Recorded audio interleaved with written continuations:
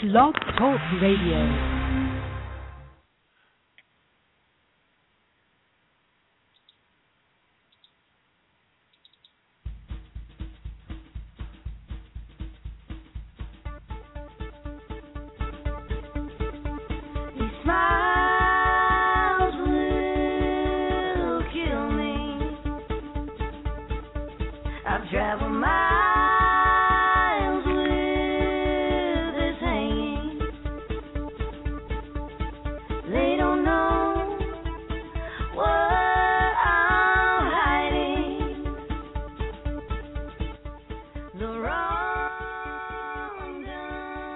From the Cyberstation USA studios in Quincy, Massachusetts, it's Music Friday, the end-of-the-week program of Fairness Radio, where you choose the bands we interview and we put them on the air for you to talk to.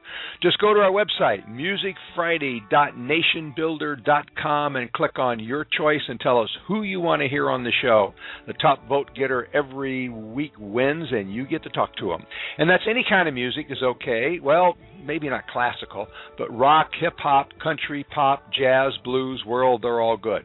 And we also will be interviewing film directors who make movies about music and musicians. Next month, we will interview Ryan White, director of Good Old Frida, about Frida Kelly, the Beatles secretary. And that's quite a movie. I just saw it. It's going to be wonderful.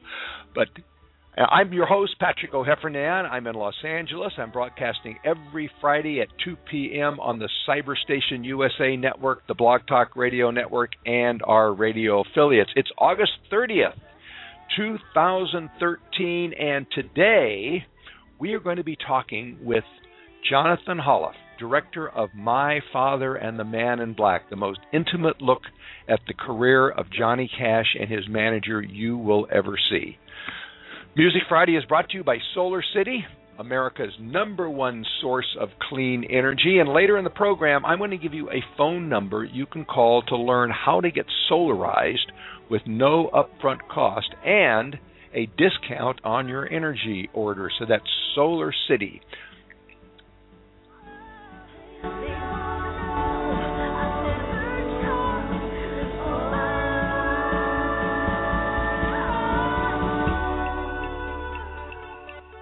And that, of course, is our theme music. That's They Don't Know Me by Valerie Ponzio. Now, let me tell you a little bit about Music Friday. As you know, today is the debut launch of Music Friday as a solo standalone program. We are no longer the last show of the week of Fairness Radio, although we still are produced by Fairness Radio Productions in Los Angeles, California, with help from the Cyberstation USA Network in Quincy, Massachusetts. We are a standalone program, and you can find out all about us by going to our website, new website now. That's musicfriday.nationbuilder.com. musicfriday.nationbuilder.com. We also have a new Twitter feed address. That's at Music Friday Live. At Music Friday Live, and of course you can find us on Facebook under Music Friday. Now you should sign up for our Twitter feed because every Friday, actually probably every Thursday night, you're going to get a tweet that tells you who's on the show, what the topics are, and when you can call in and talk to the bands that we're talking to. So that's at Music Friday Live. You can also sign up on our Facebook page, like our Facebook page, and you will get a notice of who the artists are going to be on the show that day. And don't forget, we pick the artist. We interview the artist that you want us to.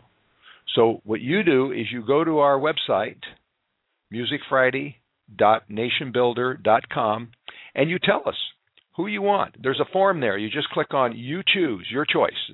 The name of the page is Your Choice. There's a form there. You fill it in, tell us who the band is, where we can get them, where we can get hold of them, and it's all taken care of from there. We'll go find them. Now, obviously, we're not going to get the Rolling Stones or Beyonce unless several million of you, probably tens of millions of you, request it. But we're looking for emerging talent. So emerging talent. And also let us know if you know anything about any upcoming films about music and musicians, because that's something we are really interested in here. So we're going to take a quick break right now. When we come back, we have to welcome in our radio stations. And then we're going to be talking about this new film, My Father and the Man in Black. Don't go away. You're listening to Music Friday.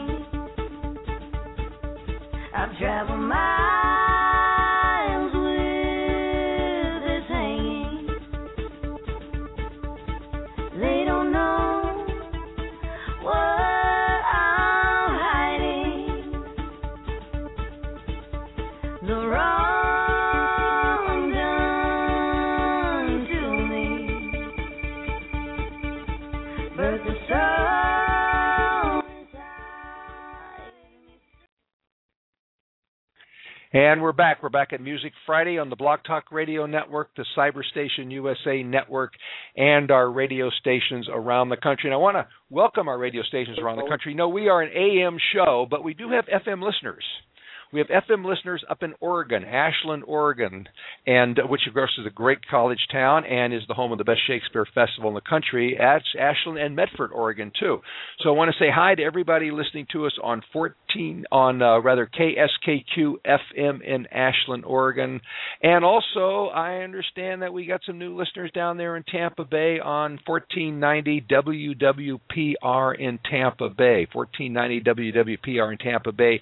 Great. Don't forget, you can call in. You can be part of the show no matter where you're listening, whether you're listening to us on radio, you're listening to us on Blog Talk, or you're listening to us on Cyberstation USA. You can call in 347-215-7511. That's 347-215-7511. You can also email us, musicfridaylive@gmail.com, musicfridaylive@gmail.com. Oh, and we are now opening the chat room, too. So all of you Blog Talk listeners, feel free to let us know what you think on the chat room.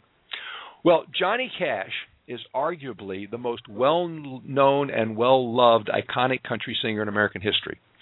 His career included high points such as Folsom Prison and A Boy Named Sue and thousands of concerts. But it also included constant turmoil, litigation, arrests, drugs. And standing behind Johnny, putting him together after each one of those explosions, helping shape his career, saving him from himself over and over again, was Saul Holiff. Johnny's turmoil eventually engulfed Saul, who became an alcoholic and killed himself. He also estranged his son, Jonathan. Jonathan became a music promoter like his father and then a film director who decided to take time out from his own career to find his father amid the wreckage of Johnny Cash and to put it on screen in a remarkable film, My Father and the Man in Black. Jonathan Holiff is with us here today. Jonathan, welcome to Music Friday. Thanks for having me. My Father and the Man in Black is one of the more remarkable films I've seen, and not just because of its intimacy with a legendary country singer, but because of its intimacy with you, the director. It starts with a riveting scene of a man, your father, committing suicide with a Johnny Cash arena crowd in the background. His death was presaged in 1969 when Johnny was at his height at Folsom Prison and your father admitted he was at rock bottom. I wanted to play just a little bit of that, and then maybe you can tell us about this. Here we go. Sure. I'm Johnny Cash. San Quentin and A Boy Named Sue would make Johnny Cash an international star.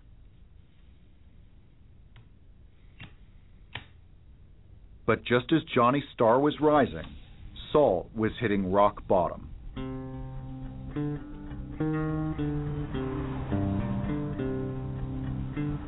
I drove Barbara to the airport, and it was almost a traumatic experience for me to see her off. I desperately didn't want to be alone.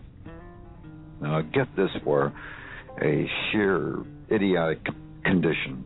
Johnny's on the verge of a major breakthrough. He has just recorded at San Quentin, but Folsom Prison Blues is #1. There's going to be a television series in the summer. I'm on the threshold of making a great deal of money, and what's happening to me? I'm falling apart.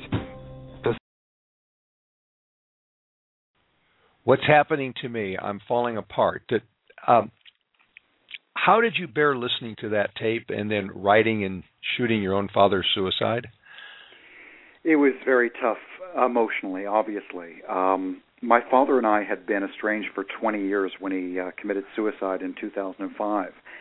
So I had an unprecedented opportunity to get to know my father both before and after he became my father, having discovered that he had kept in a storage locker for 30 years all of this material, including 60 hours worth of audio diaries and secretly recorded phone calls with Cash. And what you just played there was an audio diary he recorded about what was going on with him 2 days after Johnny recorded at San Quentin.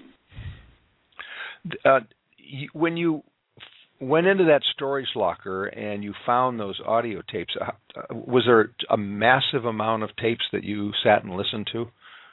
There was. It was reel-to-reel, so the first thing I had to do was find a reel-to-reel tape recorder. Right. But I was faced with an immense amount of material. And, some people like to think that my father left this behind so that I would find it and we would reconcile. That almost suggests that it was, organized and ready to pop in a DVD player. But the fact is it took 3 years to write and research this story, and I was faced with dozens and dozens of cartons, more than 600 letters, many handwritten between Johnny, Saul, and June, and, of course, this 60 hours worth of audio. Well, you mentioned June, and of course, your father actually put June Carter and Johnny Cash together. Let's hear a little bit of how that happened. In late '61, we played the Big D in Dallas, Texas, and my manager at that time, Saul Holiff, said, "We need a girl singer on the show tonight. They want more than just you and your band." I said, "We'll get one." He said, "What do you think about June Carter?" And I said, "I've always been a fan of hers." And I had, I loved her work. She really entertained me. I said, "Get her if you can." So we booked June Carter on the Big D, Dallas, and then that night she did such a great job, my manager asked her if she'd work the next tour with us. So she did. That when you heard that, was that in late '60s? Oops, there we go. We're going to hear it again. No, we're not. Was that a high point, or was that neutral for you to listen to that tape? Well, I can say it was the biggest surprise. Now, obviously, for those of people who see the movie, they'll understand that the movie is really a personal story about fathers and sons, a family memoir wrapped around the Johnny and Saul story. But having been a child growing up with Cash, and I had fleeting memories of those days, so it came as a huge surprise to me that it was my father who hired June and put her with Johnny, and indeed it contradicts, for example, scenes we see in Walk the Line, which, as terrific a movie as it was, people tend to believe is fact rather than, of course, fiction based on a true story. This film is a documentary, and Johnny and June never appeared on the same stage on the same date until my father hired June in December of 1961 for the Big D Jamboree in Dallas, Texas. Did Walk the Line, when Walk the Line came out, did that affect your desire to make this film? It didn't, but it's a fair question. A lot of people assume that my film was a reaction to my father not being represented in Walk the Line, and that really couldn't be further from the truth. However, it did sort of get kicked off by a rather bold newspaper story in the London newspaper that said Saul Holiff deserves role in Walk the Line. The fact is, I had been, as you pointed out at the top, working in Hollywood for 15 years and subscribing to the trades. And the moment I read about Walk the Line being packaged with Reese Witherspoon in particular, I knew they were telling the love story. And as a love story, I thought the movie was terrific. I thought so too, but obviously it was not factually correct. We're getting a lot of emails in here, but and I want to let everybody know that we are We're talking with Jonathan Holiff about his upcoming film, My Father and the Man in Black. And you can email us. You can email us at musicfridaylive@gmail.com. And for those of you who have emailed your questions, we will get your questions. There's a few more things we want to talk to Jonathan about. You can also call in 347-215-7511. I want to play a particularly poignant piece, and this was in 1972. I don't want to be the richest man in the cemetery. I want desperately to start spending more time with my family. I want desperately to start enjoying the things that I've worked so goddamn hard for in 10 years and taken such incredible abuse and such humiliation so often. I want to salvage my soul. He robbed it. He robbed me of my soul, and now I think he's trying to save it for me through his fundamentalist Christianity jazz.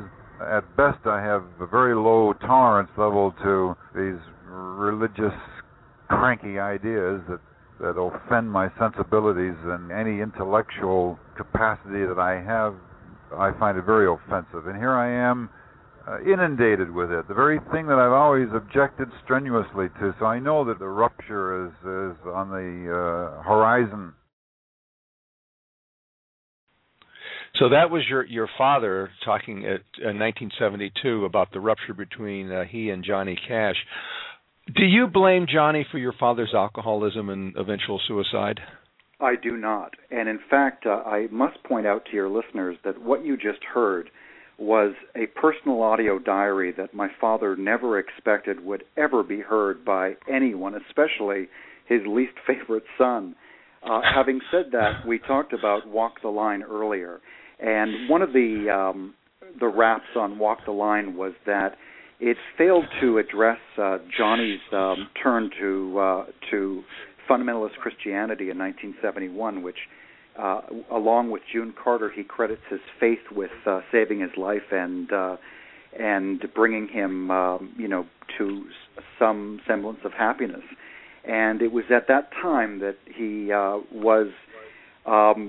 had this Jewish manager that he was often persuading and impressing upon him the merits of following in the footsteps of Jesus. So I found that to be particularly shocking, and I knew there had to be a major conflict between these two guys, because after all, Saul had survived the 1960s, which you very appropriately described, and so this must have been the straw that broke the camel's back.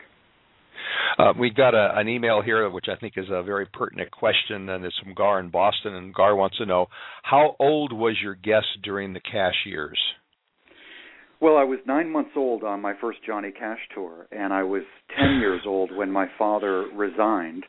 And when he resigned, at the time, years after that, for several years, he and Johnny remained close correspondents. And indeed, 2 years after my father resigned, Johnny invited our whole family to stay at his mansion in Jamaica.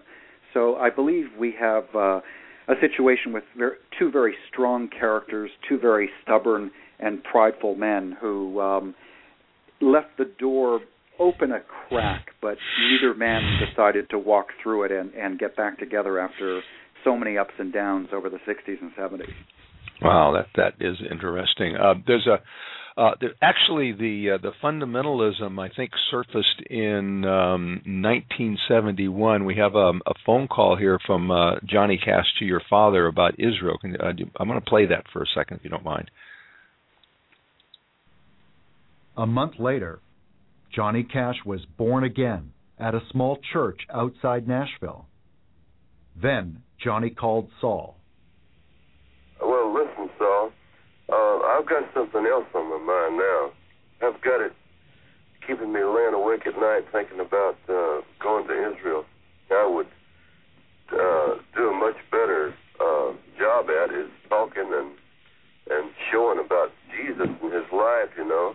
I don't know how you go about getting it on the networks, but it seems to me if I had Johnny Cash in Israel following the footsteps of Jesus, you know, for Christmas time, And now that you have told me, I'll break my ass trying to bring it about.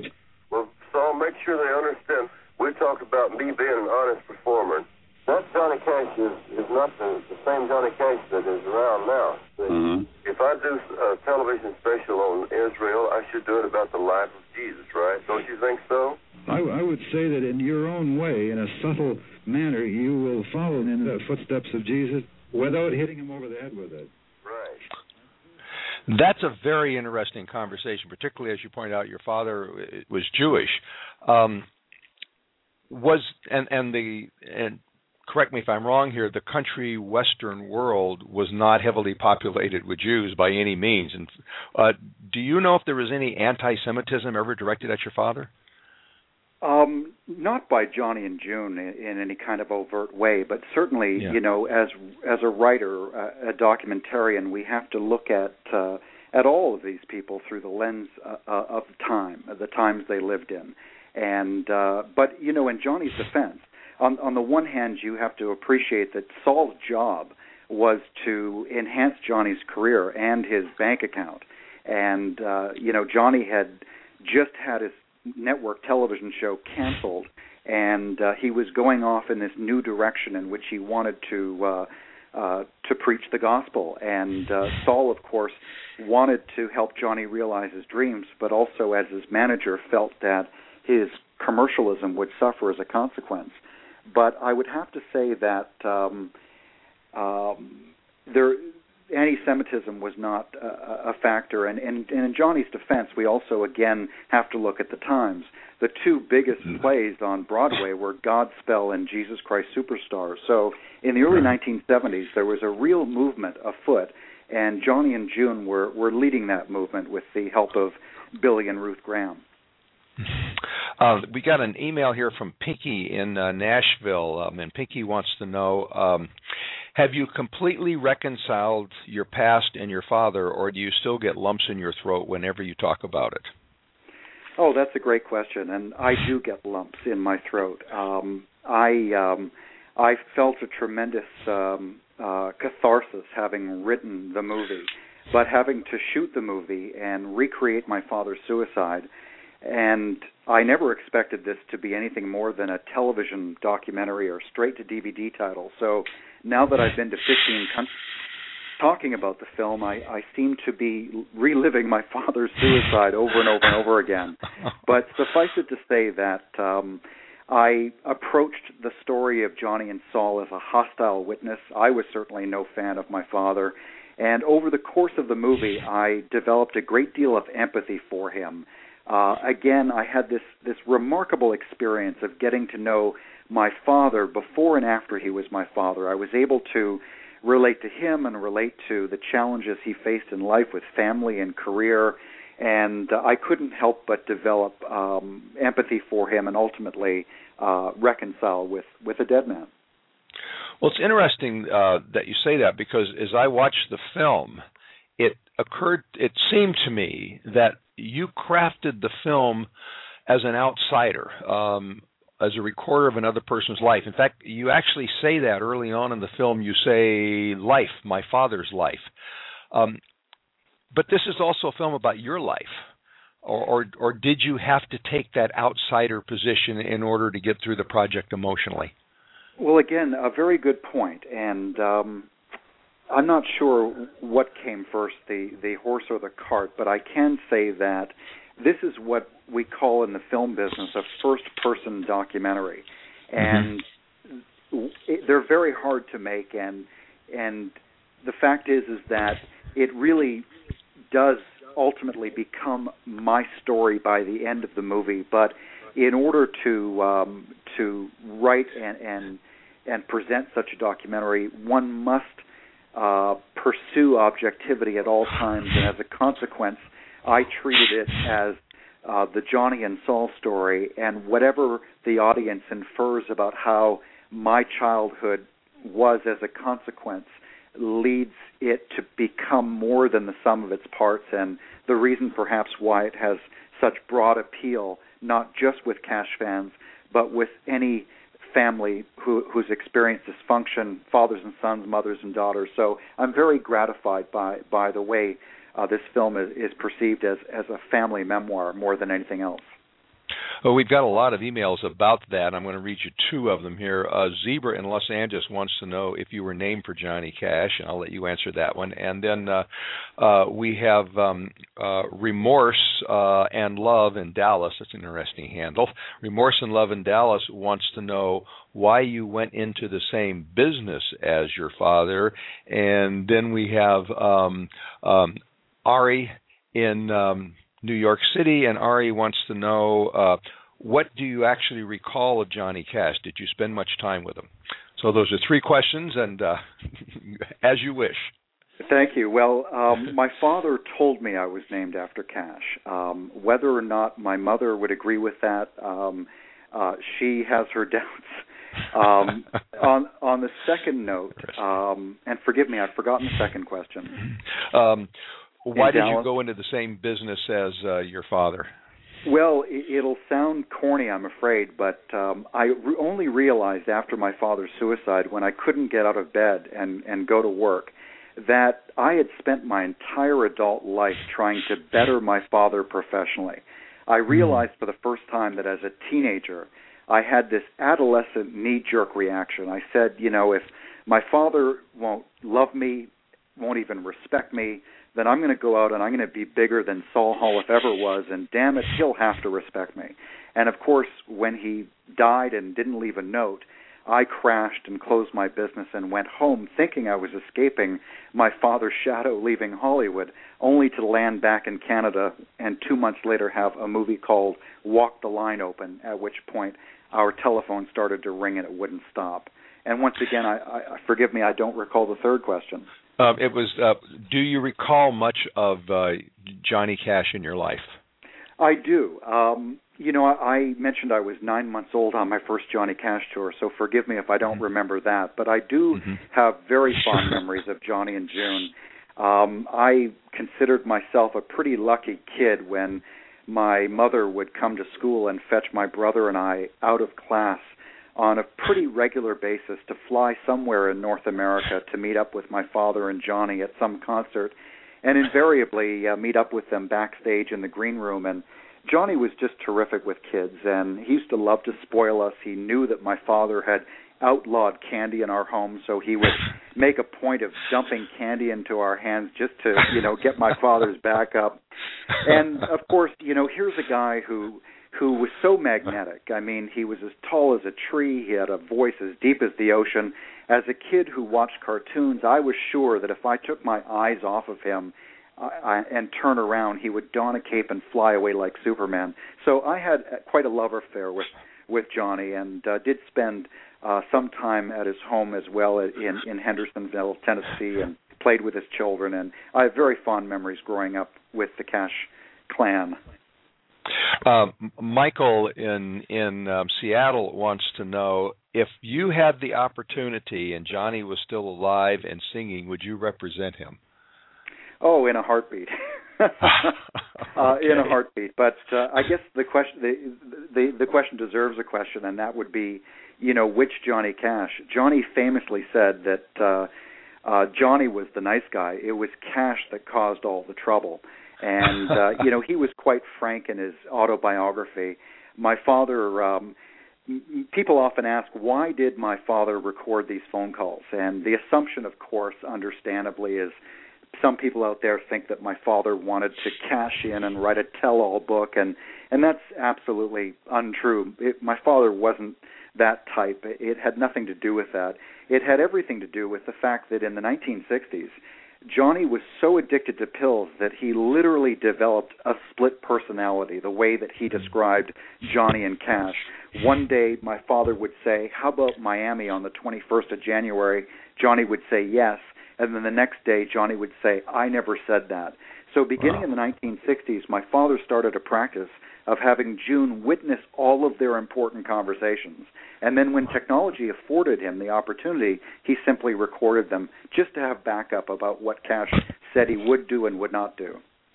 I've got a very interesting phone call because I want to let our audience know there are high points in the film, and here's one. We were walking through O'Hare Airport one day, wandering around waiting for a plane, and Silverstein came ambling up, and he had a song, and it was crumpled up in a piece of paper, and he handed it to Johnny, who shoved it down to the bottom of his Benny kit. It was a boy named Sue. And weeks later, he recorded it without another take, and that single, that 45, sold 6 million records. And that of course was your father, on audio tape of your father talking about the origin of A Boy Named Sue, which, as he pointed out, became a platinum record. It's a great example of why Cash fans will love this movie, because for the first time since Johnny died 10 years ago this month, this is brand new information about Cash, never before published. That was October 1968 and Chicago O'Hare. And you can read all the books you want about Cash, but even the latest one fails to nail down exactly how Johnny came to get the lyrics to A Boy Named Sue. And so this movie is chock-a-block full of the true stories behind what we see in Walk the Line, and so much information, including clashes with the Ku Klux Klan and other things that will just blow Cash fans' minds. Well, it is a fabulous movie, and I can't recommend it enough. It's going to be released next Friday in Los Angeles and New York, and I assume you have some butterflies about that, but I don't think you should. I think it's going to be a great success. Jonathan, I want to thank you so much for spending the time with us today. This is a remarkable film, a remarkable interview, too, and I really appreciate you putting yourself out here like this. Thank you. It was an absolute pleasure. We're going to take a quick break, and when we come back, we've got a great emerging new talent. Blake Collins is going to join us. This is what we do here. We talk about new people who are coming up in the ranks, and boy, this boy is. Don't go away. You're listening to Music Friday. Cyberstation USA is the future of radio. Get your business into the online future at the world's largest internet radio station. From banner placement on our homepage to any of our broadcaster stages, commercials on our video player, audio spots on any of our shows, or at the beginning of any of our on-demand broadcasts. Cyberstation USA offers competitive rates with a worldwide reach, a fully integrated one-stop shop social media broadcast platform. For more information, please contact our sales department at cameo@cyberstationusa.com. You're into the paranormal. Then you're into Don Ecker and dark matter. Something I have been immersed in for 20 years. Lunar research on items known as lunar transient phenomena. For over 400 years, world-class astronomers have been observing strange sights, lights, flashes, and other things on the moon. Provocative topics, listeners' calls, and interesting guests. My guest, Mr. Alan Stern. On my website, I have a list. And we are back. You're listening to Fairness Radio, and I want to make sure everybody knows that Don Eckert is on the Cyberstation USA network, and he does a fabulous job there, too. But you're listening to Music Friday right now with Patrick O'Heffernan. We just had a wonderful interview with Jonathan Holiff, who's the director of the new film that's being released next Friday, My Father and the Man in Black. But I want to remind everybody, I told you at the beginning of the show that I was going to give you a phone number that you could write down to find out how to get solar energy for your house with no advance cost. Well, that's through Solar City. You've probably seen the green trucks driving around the neighborhoods putting solar energy in your neighbors' homes and in local businesses, and here's how you do it. You call 909-618-6937. That's 909-618-6937, and that phone number is going to take you to a woman named Tina who works at Solar City. You tell her that I sent you. That's right. You tell her that Music Friday, Patrick O'Heffernan sent you, and she will give you a discount, $250 discount off of your order. Now remember that Solar City will install, maintain, and insure solar system on your home for no money down on approved credit, no upfront cost. All you do is pay for the energy you use, and you use a lot less of it because the sun is making it, and that's it. You just sit back and enjoy the savings. So that's 618-6937, 909-618-6937, and tell them that I sent you, and you'll get a nice discount. Well, as you know, the listeners request our artists for interviews. And a couple of weeks ago, we got a request for a young man who sounded very intriguing. So I listened to his music, and I decided, yep, this is a talent I want to talk to and that I know that you'll want to know about. Blake Collins has just released his first EP, and if it's any indication, he's going to be a success pretty quickly. And he's here with us today. Blake, welcome to Music Friday. Hi, Patrick. Thanks for having me. I want to remind our audience that they can talk to Blake, 347-215-7511, or you can email us at musicfridaylive@gmail.com. Blake, I know you've released singles here and there on iTunes. What told you that this was the time to pull them together and to create an EP? I think that it was the right time to put together something cohesive rather than just individual songs here and there. I like the idea of releasing a group of songs together, and as a music listener myself, I like getting a band's EP or album because it gives me I can have a closer relationship with the work. Did you sit down and think through what the theme is going to be, how these songs, and we're going to play some of those songs, how these songs all link together, or was it just a gut feeling? I think this was more of a gut feeling. All of these songs have something unique in and of themselves, and before I conceptualized this EP and put them together, I didn't really see much of a connection, but in putting them together and then working on them one after the other, they started to gel with each other and kind of form their own relationships with each other.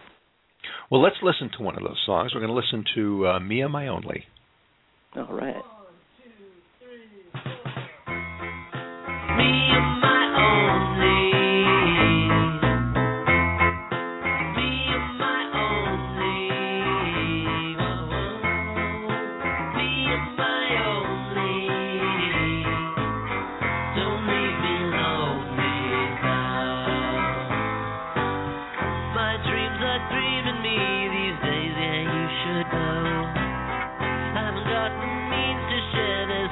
With you, so I've resigned to say your life and immortalizing time. Every second that I spent in mystery, so honestly, being my only, being my only, yeah, yeah, yeah, being my only.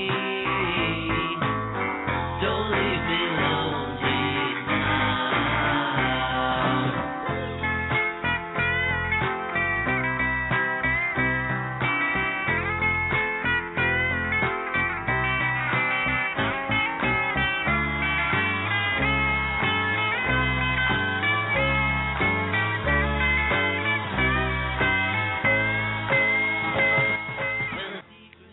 You know, when I heard that, I was thinking that Sgt. Pepper is going to appear someplace in the background. Featuring Sgt. Pepper.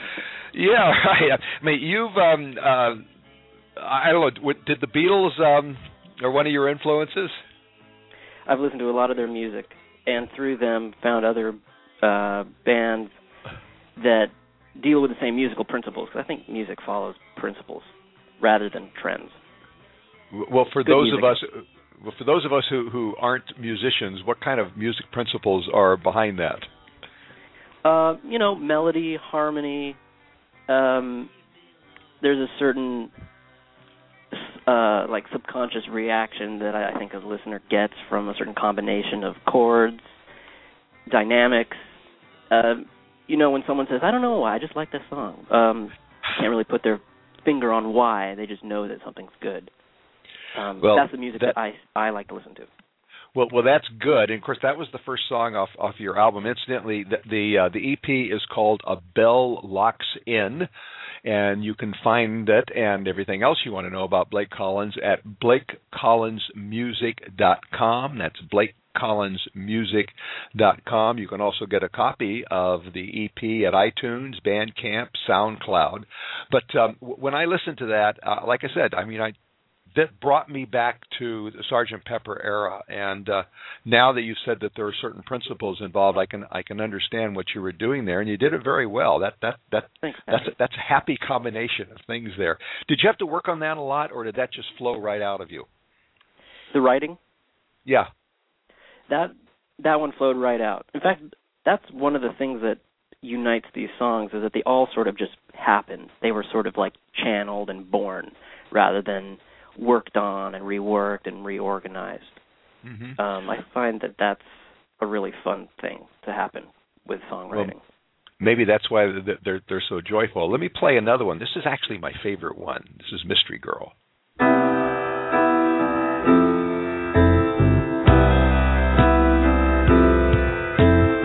I have love for many, and I have love for much, but there isn't any other heart I'd rather touch, 'cause she's got a way that makes me feel the world is a cartoon, and on any day I spend with her, this evening comes too soon. Well, I've known a lot of people, and she's now the one I love. Now my dreams have woken up. Now, in that, you create kind of a nice environment there. You sort of create a world that you suck the listener into. It's kind of all-encompassing. It's a really happy world. And again, that just flowed out of you? You didn't sit in the studio and lay this track and that track and say, this is what I want and that's what I want? I think I played around with instrumentation to see what I think sounded the most natural and what the song itself wanted. Because the songs always will tell me what exactly they want. Sometimes it doesn't need to be performed on piano. Maybe it's really a guitar song, but I wrote it on piano. This one I wrote on piano, and I kept it on piano. But with Mystery Girl, this one this melody fell into my head, and I kind of pictured Frank Sinatra singing it, like with a big band. But I didn't have that at my disposal, so I just did what I knew I could do with the song. Well, you did, I think, very, very well. It's one of those things I just really like to listen to. It's an earworm.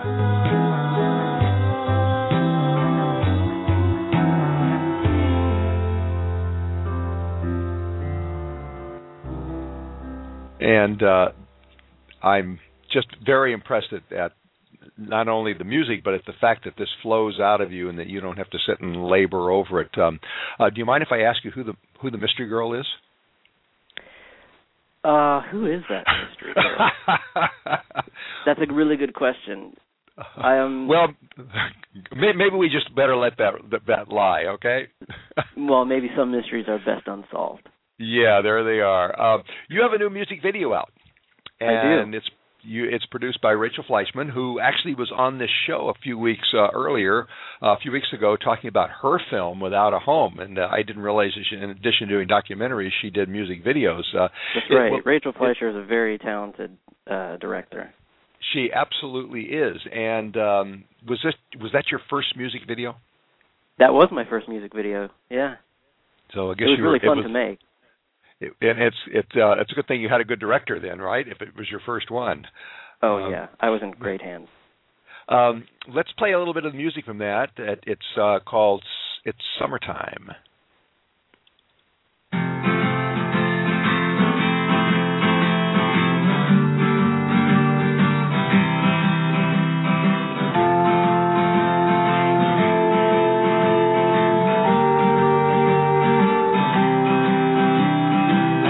Gone forever, I feared that I might never see your pretty face again. Who knew that in the end you'd be feeling just like me, overwhelmed with apathy and thoughts of never seeing you again. I thought you changed your number, I couldn't help but wonder, was it something that I said? Anxiety instead, never mind the foolish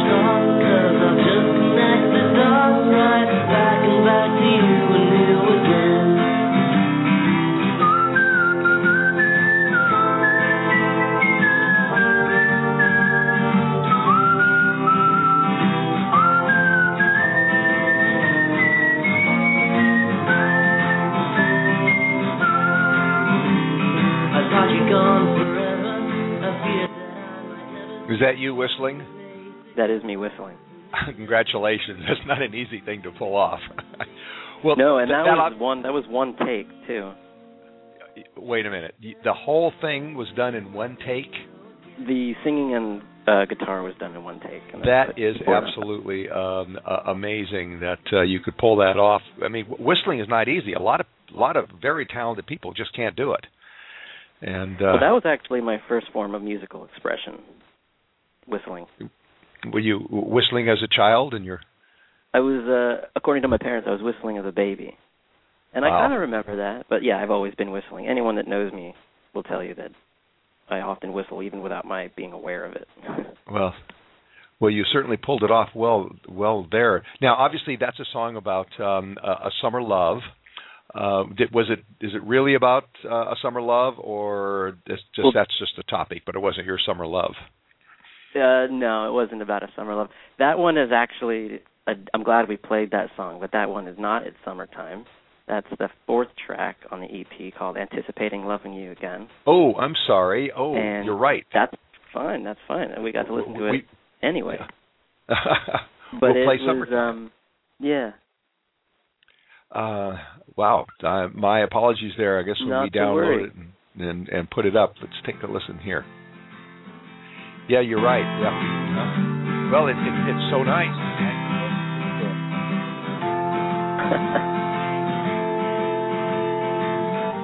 And again, it still feels like the Beatles. You've got that subtle, complex interweaving of different instruments and that wide open sound that the Beatles brought us. Very creative. And again, did you intend that, or did it just flow right out? I think that growing up listening to older music, I've just come to that's how I hear music, with this kind of structure and this kind of texture. So when I set about at a very early age writing music, I kind of did what I knew and what I'd been exposed to. Now, as far as this song goes, I wanted it really to feel live and spontaneous, and I think that,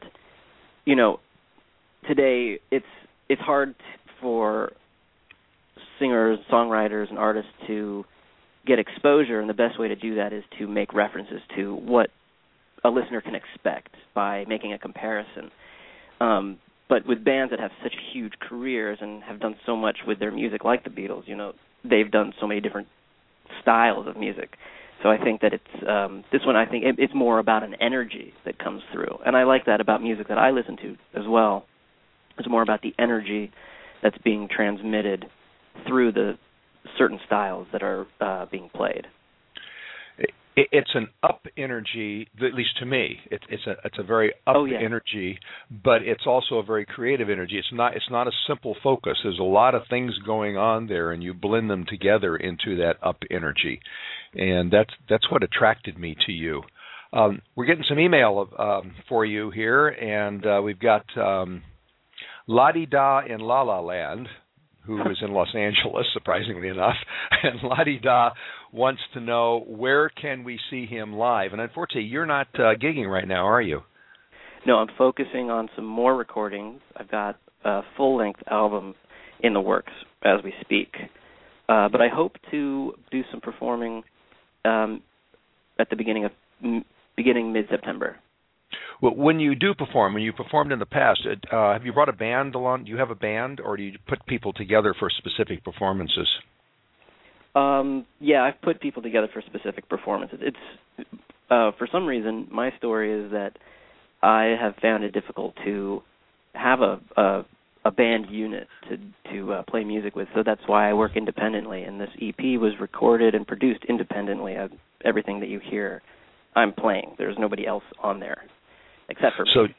So you record lots of different tracks and then mix them together yourself? Yes. I'll play like basic tracks and sing and get a take, and then from there flesh out the song. But as far as performing goes, I've got a lot of great friends that support me and who will be joining me when we play live. Well, along those lines, a Solid Man in Austin wants to know what instruments do you play, and what instruments do you have other people play? As far as live performing goes, he doesn't say, so take your pick. Well, I'll give you the two-part answer. It's I play everything in the studio, and I play everything on record. So that's hand claps, tambourine, drums, piano, bass, guitar. But as far as live performing goes, it's difficult to do everything at once. So I stick with rhythm guitar or piano. Okay. Depending on the song. Jonathan in Pittsburgh, and he doesn't say whether it's Pittsburgh, Pennsylvania, or Pittsburgh, California, wants to know, he says, tell us about the album he is working on. Will it have the same Beatles feel? Frequently, second albums or second releases are much different. That's a great question. It will be different than the EP in the way that it's actually going to be, I've got a lot more straight-ahead rock and roll songs that are even faster, a little more upbeat. They're more along the lines of Emmett Rhodes' work or Dr. Dog or The Shins, but it's still coming from me, so there will be similarities, but I think it'll be more guitar-driven than the EP. The EP's got a few piano pieces and one ukulele piece. Given the success of the style you have now, why do you want to go to more guitar-driven music? I don't know. That's a really good question. I really like the songs that I'm working on, and I want to give them birth, And it's a collection of songs that I think make sense together, and they support each other. They have similar elements, but they're different enough that they make sense together. And it's a longer play. It's an LP rather than an EP. Mm-hmm. Have you recorded any of those songs yet? I'm in the recording phase now. You're in the recording phase now, so they're written, but and they're now written. You've got them. Yeah. Permafrost in Tampa, that's an interesting combination, Permafrost in Tampa, says, I like his layers and his voice and his guitar. His guitar and his voice seem to go very well together. It's like they're almost harmonizing. I think he should play the high end of the guitar more because it really accentuates his voice. What do you think? Is Permafrost right? Permafrost has a great point. There's going to be a lot more of that high-end guitar stuff on this full-length record that I hope to release early next year. Do you have a release date yet? I haven't confirmed a release date, but I'm shooting for spring. Okay. Is it going to be accompanied by another one of Rachel's wonderful music videos? I sure hope so. That part hasn't been nailed down yet, huh? We haven't nailed it down quite yet, but I sure hope so. I want to go back and to Mystery Girl a little bit and ask you about that. Here we go.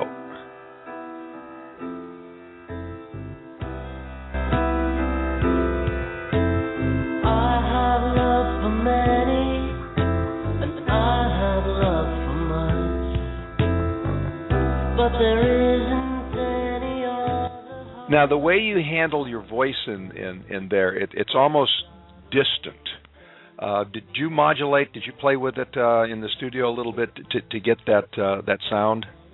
No, other than some light compression, there's no manipulation going on. In fact, this is one of another track on the EP that's a live take, as far as the basic track goes. So I played piano and sang it at the same time and captured this candid, spontaneous take, which I think lends a lot to the energy of the EP. So what you're hearing, I think, is a little bit of the vocal coming through in the piano, as well as the actual microphone used for the vocal. Interesting. Then that's a layer of subtlety me as a non-musician was not aware of. But it does a. But you felt I think it's. Yeah, I definitely felt it. It's perfect. That song would still be a good song, but it wouldn't have the impact without that particular quality to your voice. It definitely makes it even larger. Now, let's listen to a little bit of Zoe. Okay.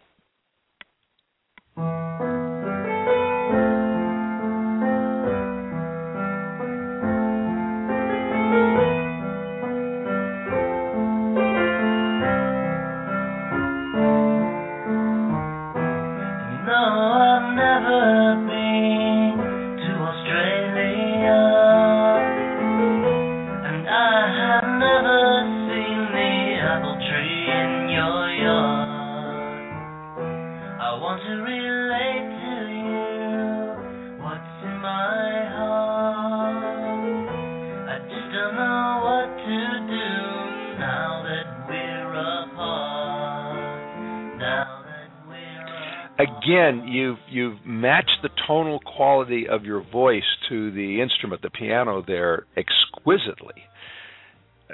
Was that a live performance? Zoe is another live performance. This one's live. Was that purposeful? Were you aware you were doing it while you were doing it? Yeah. I made the stylistic decision to capture a live take. Because there's something about live takes that are really special. They really show all the fingerprints.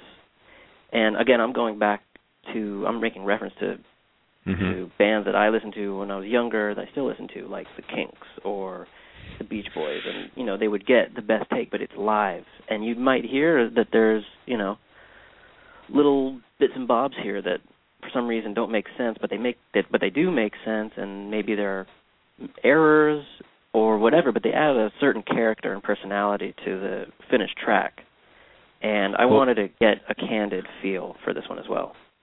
Well, candid is a very good word for it. The word that popped into my mind was precise. That the way you were playing the piano there and the way you were handling your voice just blended together like they were raised together almost. It's quite amazing.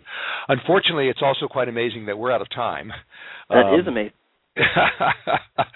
So, first of all, where can people get your music? Why don't we remind them again of that? Well, the EP is available on iTunes, and it's available on Bandcamp, and it's streaming on SoundCloud and Spotify and other digital platforms like Amazon MP3 and MySpace and all of these places that you can find music. It will be available. Well, I think everybody listening to you should go out and find it. The name of the EP is Bell Locks In, A Bell Locks In, and it is, I think, going to be one of the breakout EPs of the year. And I congratulate you on a marvelous piece of work, and I'm looking forward. Let us know when the album comes out, because we'd like to have you back. Thanks very much, Patrick. I will. Oh, thank you very much. Blake Collins, keep your eye on this young man. He's going places. You've been listening to Music Radio with Patrick O'Heffernan from Cyberstation USA, Blog Talk Radio, and our radio affiliates. Like our Facebook page, follow our Twitter feeds, and get real-time updates on our guests. Don't forget our new website is musicradio.nationbuilder.com, and our Twitter feed is @MusicFridayLive. Our producer is Lars Christensen. Our program director is Jason Bartleben. Of course, I'm Patrick O'Heffernan, your host. Program is produced by Fairness Radio Productions at the Cyberstation USA studios in Quincy, Massachusetts, and in the Fairness Radio studios in Los Angeles, California. You can download this and other Fairness Radio programs at cyberstationusa.com or at blogtalkradio.com. Next week, tune in next week, we're going to have the Latina singing sensation Irene Diaz and a special mystery guest, and I mean a special guest. So make sure that you set your dial, set your clock, set your timer, set your Google Calendar, set all of those things that go beep and tell you when to turn on our show for next Friday, same time, same places. And right now, stay tuned for Mike Siegel on Cyberstation USA, and check out musicfriday.nationbuilder.com and tell us who you want on the show. And we're going to go out with a little bit more of Blake Collins.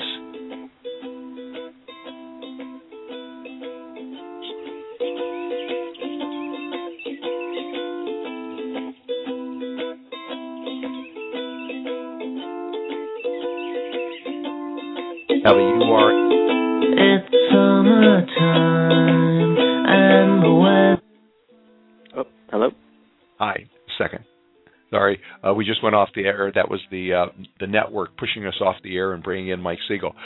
You're going to get a thank you letter from the network saying with a URL in it where you can go to listen to and to download the interview. You can use it wherever you want to. Still there?